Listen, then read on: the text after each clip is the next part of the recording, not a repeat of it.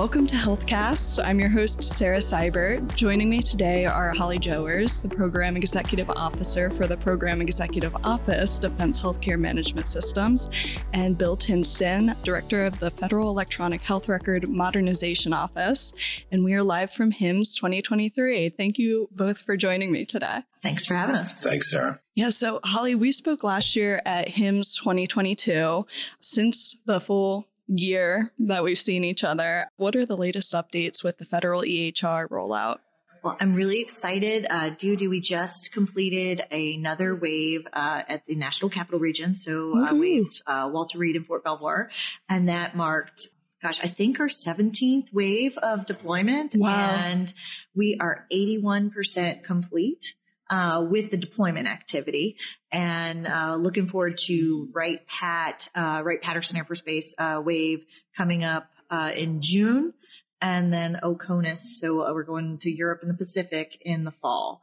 So I'm pretty excited about that from a deployment perspective. And then from capability rollout, we were able to add a revenue cycle expansion capability all the way through for all the sites that are live with MHS GENESIS. So that gets us to be able to understand really sort of the cost of care and capture other health insurance and other claims activities. And we'll start to be able to do some analysis with that. So that is a major capability add that we brought to the table in the last year. So, I mean, I could probably go on and on about the things we do each month, but that's like my big news. What you didn't say is that the system as a whole, the common federal EHR is up to 160,000 users, 6.5 million patients are being seen with it.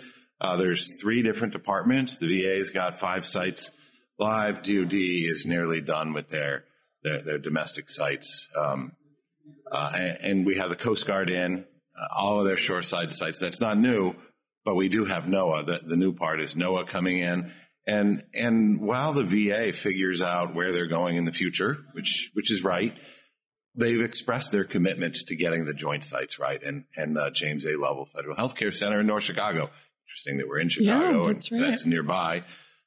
So I expect that to be the next, and it coincides very well with the Wright-Patterson wave that Holly's doing. It's part of that group of sites. So as we get to North Chicago and we implement that set of harmonized workflows, right? We're going to start there and create the ability for the 2 health systems to be interoperable.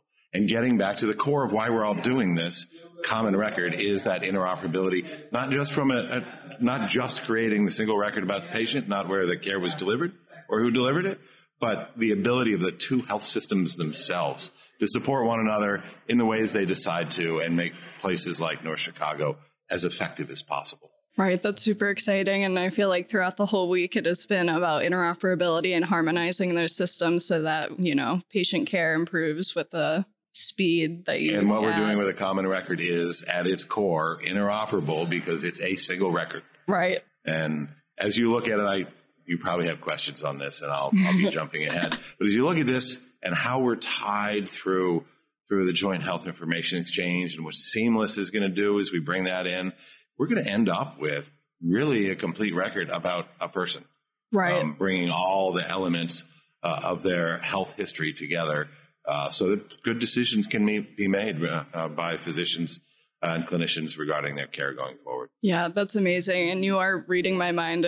We'll jump into the Joint Health Information Exchange in a little bit. But last year you spoke about change management and taking the boots on the ground approach. Is that still a top priority for you all? Absolutely. And I think one of the biggest things I want to stress is that change management doesn't stop with deployment. And so really just starts. Yeah. And we've been able to leverage great leadership on the ground. I think last time I think the words maybe I used were secret sauce, right? Yes. The leadership on the ground. I mean, everybody asks how are you able to do this? Because we've had leaders at each site and each location that really view this as a no-fail mission and understand the value that it's bringing to the table. And they pool their resources to make sure that we get through deployment. But that's just beginning of it. So how do we ensure that as personnel change out, as new capabilities come along, how do we look at maximizing the use of that system? And so much of that is change management, right? It's not just training. It's understanding the why are you doing it? Are we maximizing our workflows to the greatest extent possible? So what we can do now that we couldn't do before was really look at data in terms of how are people using the system.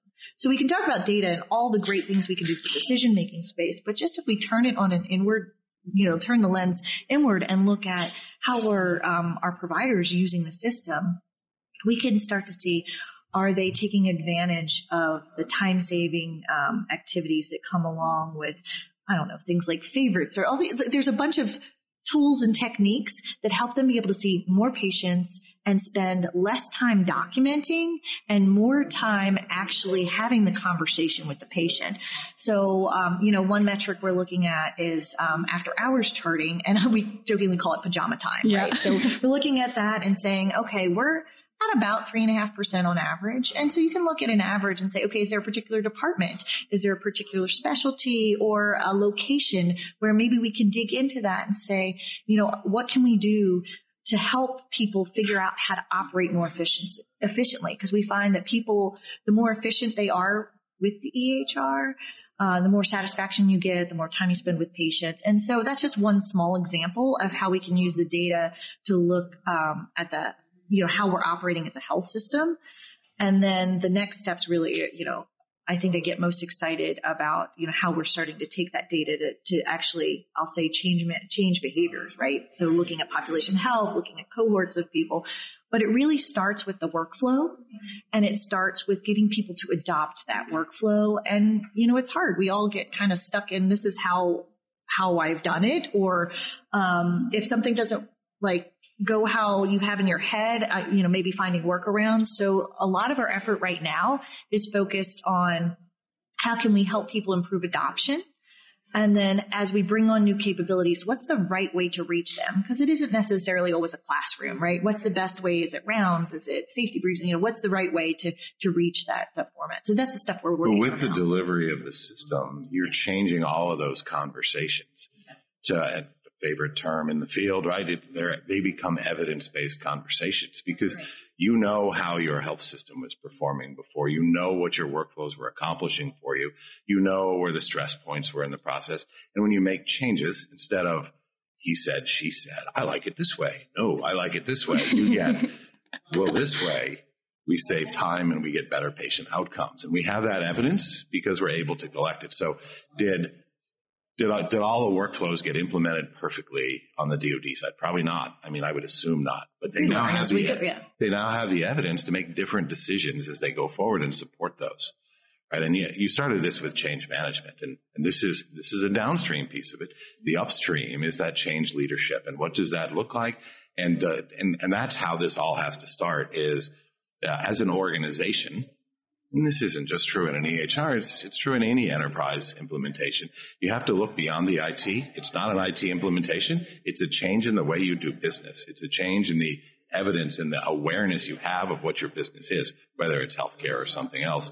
And collecting all of that, aligning your business to work in that way, understanding the ramifications across the enterprise at the top, and then cascading that all the way down so you get that local site hospital leadership that is part of pushing this and making it successful and who's excited about the prospects of the future because they have that evidence to make the right decisions as they go forward. So this is the key, getting it right from the top, that change leadership. And I sometimes will use change leadership instead of change management. Change management is a lot of activities that you do to bring people along and make them aware. That leadership, that understanding fundamentally as an organization of the journey that you're embarking on is key to succeeding in getting somewhere, getting where you want to get in that journey. And I would say having the fortitude to keep forward motion, right? So, because we're a learning organization, there's going to be hiccups along the way, but it's what do we identify? And I'm going to steal your phrase about, lessons observed. How do we make it applied? Like, how do we turn it into something? We observe lots of things. How do we turn it into something that we're actually saying, okay, this is how we're going to change how we're doing business. Right. And I talked about the NCR, the National Capital Region, just going live, but I have to give kudos when I really say the leadership is the secret sauce. The leadership on the ground there made it our smoothest deployment to date. And identifying things that maybe they had been able to invest in or look at there, that then we can scale to the enterprise, right? So that's really what it comes down to. So great leadership. I was really worried about National Capital because my parents get their healthcare at Belvoir and Walter Reed, so I figured I'd get kicked back into the world. Yes. And I haven't heard any complaints yet. Yes. Awesome. Well, that's a good sign. Well, Bill, you mentioned NOAA joining the EHR and VA making some new strides. So how are you leveraging these lessons learned? I attended a session yesterday with Laura Pertula, Getting VA's Take, for example, and she was talking about like implementing the baseline of best practices. So not doing anything super fancy, but just getting the best practices and implementing those to start. So how are you helping other agencies do that? And well, it's actually a little different than I think some people imagine it is, because the DOD has made so much progress. I often get asked, how can you assure us that the lessons the DOD has learned are being shared with the VA or being shared with NOAA or being shared with the Coast Guard or whomever? It's really multi-directional. Every implementation has its own set of things to learn. Coast Guard was a great example because they went live at the height of COVID and the restrictions on travel and number of people in our room. So they had to devise entirely new strategies that hadn't been used anywhere else for delivering training. Well, that's influenced everyone else's training plan. They're not the same, but they're influenced by the things that the Coast Guard was able to learn, given the time that they deployed and the conditions during that time. So we at the firm we charter most of the change boards and the CCB and so forth. That's all co-chaired by the DOD, VA, and the firm, and chartered at the firm. But very, very intentionally, we have a lessons learned process where we get together weekly. So lessons are learned every single day by 1,000 different people having conversations. Let's just be clear about that. Yeah. We don't document all the lessons because they're conversations that people have, but we do very deliberately get together to document the big lessons, right? We get all the partners together, including the contractor partners, because they're a key piece of this. And we document opportunities and lessons and how to promulgate that to other folks and change and influence plans as they emerge going forward. So we have a very, very, very disciplined process to get that done. Well, gosh, I mean, we obviously participate in it from a formal perspective. We consider, as a learning organization, every wave we do, we learn and try to work that into the next wave. And we share those with the group, but really almost it's internally, right? It's how do we not learn the same thing twice, right? Right? We've done it. Okay, got it. Next time we'll do something different, better. And how do we continue? And like I said, that's that forward motion. So you're continually evolving, getting better and better each time. And so that really held true for how we deploy. And so now how do we take that same lens to actually operating the system? And how do we look at things like learning from, our trouble ticket management processes, hearing from the field of what they, want, service requests, change improvement type activity. So how do we take that same mindset of saying, hey, we got really good at this from a deployment process perspective. Now, how do we take that same approach to the next phase, which is really operating the system and maximizing it? And so it's interesting when you talk about the baseline, and that's one of the first things I say is, you know what, we're at the end of the beginning. So people are like, oh, you're almost done with deployment. I'm like, oh no, we're at the end of the beginning. Like this is really, it's an important milestone, and I do not want to downplay it, but it's about getting that baseline capability out, right? Getting those best practices, getting enterprise standards. And then when you've got everybody operating on those standards, it's so much easier to innovate because you're raising the floor for everyone. You're like, wow, there's this great idea over here. Now, how do we scale that to everybody? And you're improving it across the board and maximizing the value you're getting, as opposed to there's a lot of great ideas and a lot of great things happening, but they were pockets of excellence. And so now we can do that. And I think that's really what I'm excited for the next phase. And I'll kind of jump ahead in my brain. I imagine you're going to ask, hey, so what's next, right? Yeah. So my brain is the next thing, looking at user experience, right? So getting one of the first things is baseline. Okay, we get the baseline out. We have that capability out there. Now we can look at how do we optimize workflows? What's the biggest bang for the buck? Can we make them more user friendly? Can we make them more intuitive?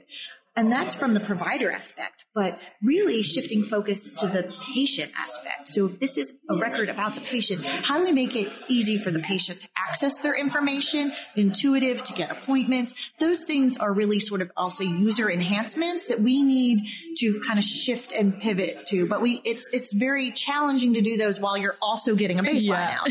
So I think that's kind of the next phase we're going into, is at least, in working with the health system and what are their concerns. We really need to understand, what are the patients looking for? How do we look at this sort of virtual first philosophy, right? What are the right things that we need to do to enable that? Yeah, that makes a lot of sense. And so the reason that yeah. you see the success at DOD, as I'm an observer sometimes, is that, and Holly downplays this, they don't treat anything like it's routine. So she mentioned they just completed their 17th deployment, which is awesome. So they're really good at it. If you talk to the PM, Colonel Sheets, or you talk to Holly, the reason they go well is they don't treat any of them like they're routine. So they look routine to those of us observing. It's pretty awesome to witness. Now, the other thing that I heard from Holly, and I think the end of the beginning is a great phrase. It's also a really good book by Harry Turtledown. A good point.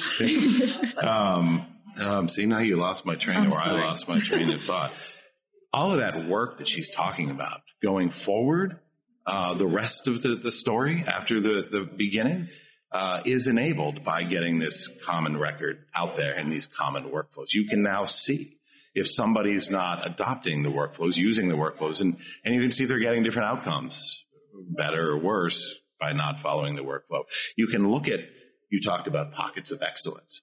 You can look at those pockets of excellence and decide whether they're practices that are worth promulgating across the organization. But you can see them from a system perspective and see where the impacts are elsewhere. Are they adding stress in other places in the organization? And is it good stress? Do we need to add people here because we really like doing it this way? Or the decision not to do it that way was a good one because overall the process in the system works better if I don't have that kind of operation happening here. So getting that in place so that you can see what you're doing, drive the changes, measure the changes, argue reasonably from an evidence-based perspective for the changes that you need is that's where we are, and it's where the DOD is able to go forward from here. Right. That makes a lot of sense. And there are a lot of good quotes. I liked not learning the same lesson twice. So you guys have obviously done this before. I think you guessed my next two questions. So how are you working with other agencies within the federal EHR journey to bolster data sharing with the Joint Health Information Exchange? So the JHIE, or the Joint Health Information Exchange, is pretty amazing what the two departments have accomplished there. Both departments, VA, DOD, had health information exchange capabilities. Probably VA's was more mature. Certainly it included more partners when they began. We're at the point now where through the national and the regional health information exchanges, we're connected to really all of them that I'm aware of. And I add that last part because whenever I say we're connected to all of them, somebody corrects me. Yeah. So, well, anyway, all of them that I'm aware of. So we have that bidirectional information exchange about the people that the DOD, the VA, and the Coast Guard serve. Right, the Americans that they serve, the military members, the veterans, the Coast Guard, it's men and women. We have that information, and we have it bidirectionally. And we continue to, at this point, actually, we are the world's largest combined DOD and VA, the world's largest exchanger of health information. Wow. Yeah, it's pretty amazing. Massive. And so what happens as we go forward is, and Lance Scott's here at HIMSS. If you had an opportunity to listen to him, he's much more articulate than me on the topic. But he's driving improvements in the interfaces and the data that we're getting so that it becomes more computable, so that we can request it by domain, so that we can build the capability to put the relevant information in a usable form in front of a clinician. But frankly, it's not only clinicians, it's whoever needs to use it. It could be on the benefits side on VA.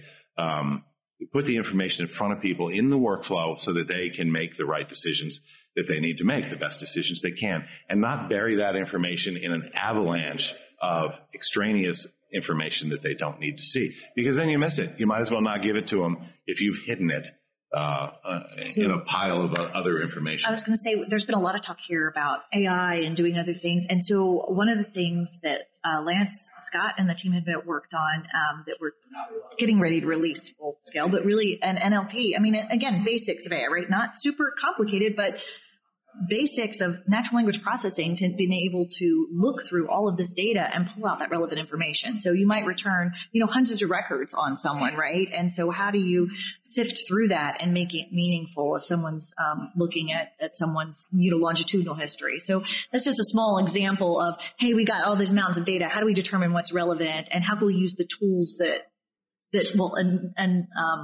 reduce the amount of time? So that's how we make the data more useful. Yeah. And make it information, right? That's decision quality. Another thing we're doing, and this is getting all the information and that record about the person, is the seamless exchange. When we bring that in, it does, it dedupes your information. It has provenance, so you know where it came from. You know that this information came from that health system on that day about this person. And it commits it from trusted sources to this common record about the patient that we're creating. So at this point, and I used to scoff when people would say, is it a complete record? I'm like, well, it's complete for the work that was done in the military system or in the VA system, or even combined at this point with trusted partners. We will have a complete record, or as complete as we can get, given much more complete than we've ever had before. I'll put it that way. And I think that's very exciting, because when you talk and you hear Holly, and it's been talked about at this conference, when you hear people talk about AI and the new tools, and you got to start from having the data, because if you're not starting from a complete set of data about a person and their health experience, then you're probably not going to make the right decisions, whatever tools that you're using. Speaking of that, so I'm going to jump to, when talking about things I'm excited about, this is a little different from health information exchange, but when you talk about having a complete record about the person, one of the things that we have been unable to really capture in the past is a military member's deployed health record, right? So we've been able to get pieces and portions of it. Right. A lot of it was paper. And so I'm not saying it wasn't carried, but not in electrons, right? Not computable data that it was hard to use information. It existed, but it was hard to use. Right? But, right. Someone's carrying it back with them. Right. And so we are embarking to release a suite of tools of applications that will actually capture, looking at everything from use cases at point of injury, where you have a really light footprint ability to capture information, all the way to en route care to a complicated sort of field hospital environment, and how does that carry back? And so, we need to look at austere environment, low comm, no comm, and which presents obviously IT challenges, but we have a data backbone that we're putting in place to be able to capture that, so you can store and forward, you can capture that information and then transmit it when you have access, and actually point-to-point capability as someone's doing a handoff in theater. So imagine someone is injured and they're coming back to a forward operating base, and, the next level of care needs to take over. Well, they'll be able to actually transmit that electronically without necessarily having to use web capability, right? So that's exciting, because for a couple of reasons. Obviously, the healthcare that's actually happening in that space, right? And to be able to know what it is. Better informed, capturing the data they need for future use. Right. And getting that ahead to the next level of care. So when they receive a patient, through patient transfer, they're able to look at it and go, oh, wow, I know this happened. But then even better, we're able to get that into the longitudinal health record for long-term care, especially for our service members that might have traumatic brain injury or other things that can get into the registry. We could start to inform all kinds of healthcare decisions. If we're going to talk about registries, you can't leave out what I think is one of the most exciting things we can do there, which is exposure information, right? That's where many of the exposures that are important into a military members in a veteran's history happen, is in a deployed environment. And it's not all there. And the tools that Holly's team is building are amazing. And they will bring that. I think they will have the ability to bring that forward. And it's important, because a lot of the information about the deployments are information that you don't share. So how do you get the exposure information, bring it forward into the regular record, presented in the workflows? And I think we're driving towards that. And I think that's going to position both departments to deal with exposure and then the benefits associated with exposure. The other example is, from the seamless transition of someone from active duty to veteran status, and now you've got a complete picture of their health record to help with And the other thing worth noting, this federal partnership between VA and DOD has benefits that I think people didn't even anticipate. So what Holly just described was a deployed medicine solution. Well, what did she really describe? She used the words. It's a set of capabilities to present data to providers, to whoever is providing healthcare, capture information during the encounter, save that information back into the record in an environment with different technical characteristics. Well, what if those different technical characteristics were in rural America someplace? Just a disconnected place. It doesn't have to be deployed military people. It can be, it could be in Iowa or right. pick your Exactly. state. It could be in Fairfax County, Virginia, but for some reason there's no connectivity. And we've had situations like this recently.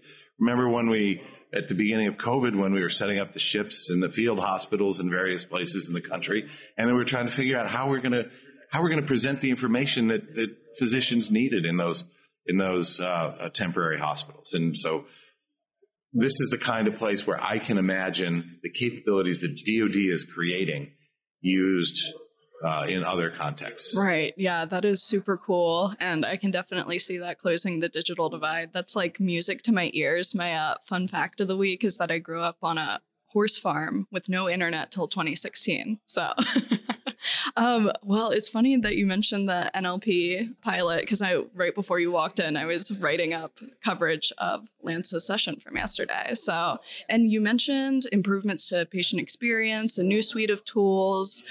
You guessed the question. Is there anything in 2023 that we should keep an eye on? Yeah, I think it's really, like I said, it's focused on things that we can improve the patient experience going forward. What do we need out of a patient portal? What are the ways that we can improve the capability in that interface?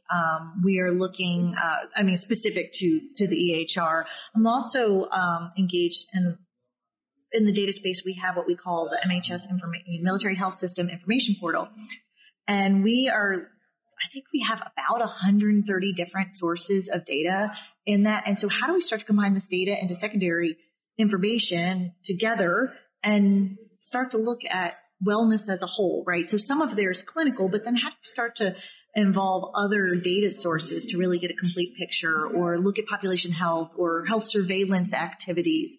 And so those are activities that we are really engaged in, and to start to connect and use that data. One of the highest priorities for us is look at readiness, obviously from a military perspective. Like, what are the elements that contribute to a service member being ready and fit for duty? How do we manage that process? And then how do we bring that back into a workflow, into the clinical setting, so that they understand what the decisions that are being made clinically and the impacts of that on readiness. And then the flip side of that is having the medical force, so our doctors, nurses, providers, being able to have the knowledge, skills, and abilities to do what they need to do when they deploy. And so we're looking at connecting that data, and I'm pulling that back in so that we can validate that they're getting this sets and reps, for lack of a better word. Right. I don't know, think about it from a workout perspective, but getting those sets and reps to say, hey, I know how to do this, and I'm ready for when I'm in an environment where I may be solo or with a very small team to be able to operate. So those are kind of, I would say, bigger picture things that we're looking at beyond just improvements in the EHR. Obviously, we do block upgrades twice a year, and then we do monthly, we call them cubes, but monthly, like a smaller release updates, where we really get to look at user impact. And so we have a full slate of things, just like any IT program, right? You're constantly working through that backlog of things that you want to get out there and improve. And so we've got our next major block upgrade in August, and we're going to we're able to take commercial upgrades. So this is, I don't talk about this enough, about the benefits of having a commercial system. I think there's a lot of talk about, is it right? Is it the right fit? And one of the huge advantages we have is being able to keep up with the state of the market. So as the commercial system response to demand, right? It's evergreen. We're always getting that. And then it's really symbiotic because there are things that we have discovered and invested in that are relevant to the commercial market. And I think I've talked about this probably before on talks. It's the mass readiness platform. When we're looking at mass vaccinations and how we in-process large groups of people, there is an application of that, especially when it comes to disaster preparedness or like large vaccination efforts like COVID, right? It was, and so we were able to look at what are we doing and how is that going to benefit the commercial market. One thing that we have in the works right now is enterprise telecritical care. And that is 24/7 monitoring of an ICU. Well, it isn't unique. I mean, there's other hospital systems that are doing that, but as we're integrating it with the EHR, so looking at the waveforms that are happening. So when someone's monitoring, and how are we capturing that data real time? So someone's not having to fat finger certain strips of information, I guess, for lack of a better word, and that the EHR can capture that data real time and then provide that picture so that we can look at maximizing staffing for ICU. So we can provide that support when there's surge capabilities.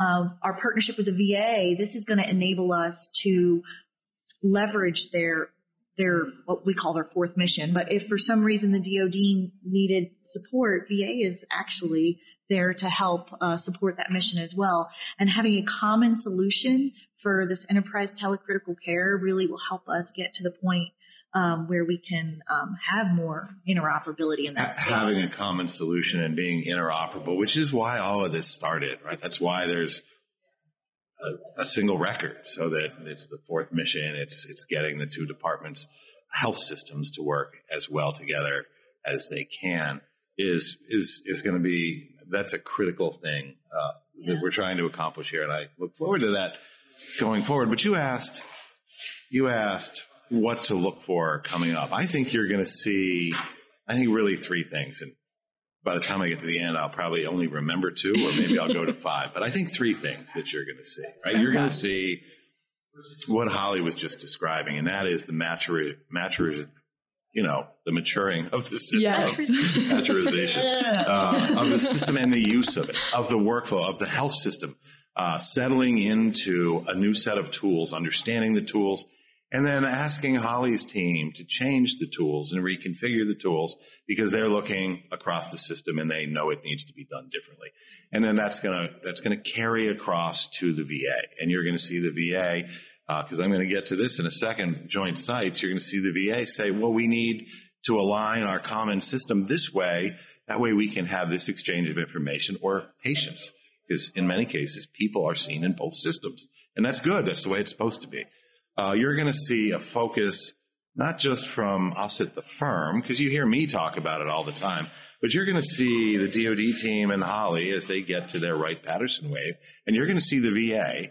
And Mr. Kiyakawa, the Deputy Secretary of the VA, expressed this when he was up in North Chicago recently, that the VA is committed to the joint sites. Strongly committed to getting North Chicago right as the first joint site being done and the most integrated site, and getting that done as soon as possible, right? It's actually, to a certain degree, holding DOD up because they want to get that last recruit center deployed and capture those recruits when they come in.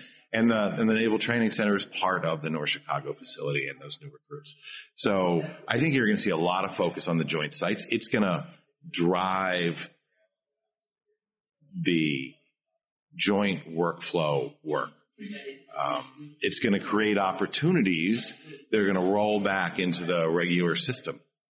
It's only one system, but into all the other sites, and provide opportunities for the people, the leadership at those facilities and the national leadership of both health systems to make decisions about how to support one another better. I had the opportunity to sit in some of the joint meetings.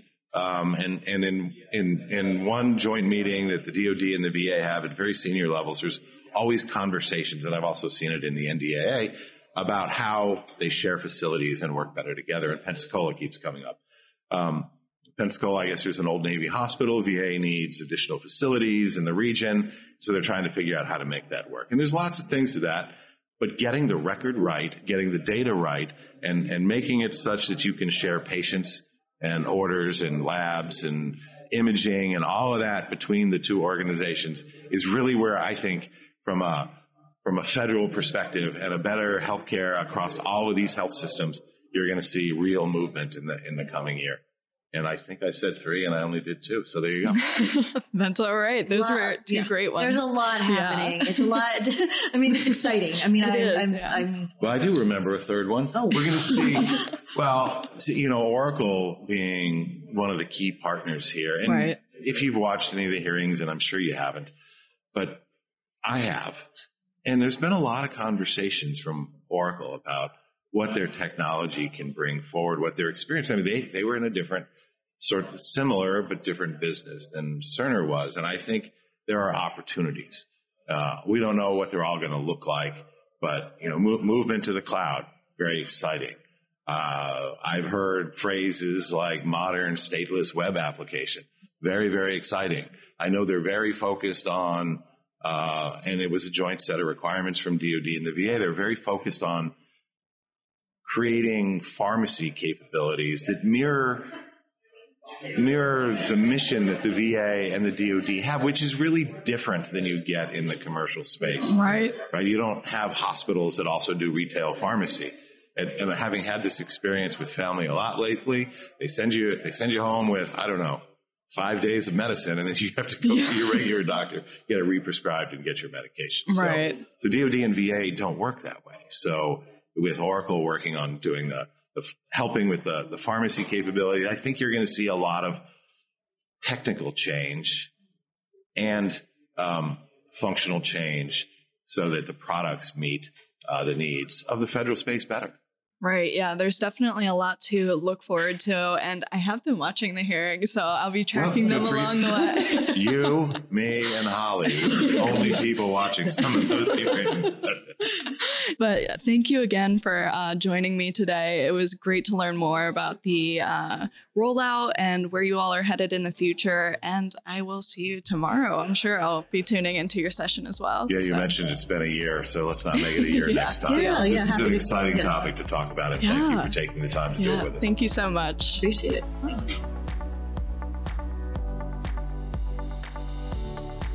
HealthCast, along with GovCast and Cybercast, is a production of GovCIO Media and Research. For more podcasts and to check out the other shows, head to govciomedia.com. Watch out for new episodes released every Tuesday and Wednesday across our shows. You can follow all of them on your favorite podcast platform. And if you like what you heard, make sure to let us know by leaving a review. And if you have any topics you think we should look into, contact us at newsletter@govcio.com.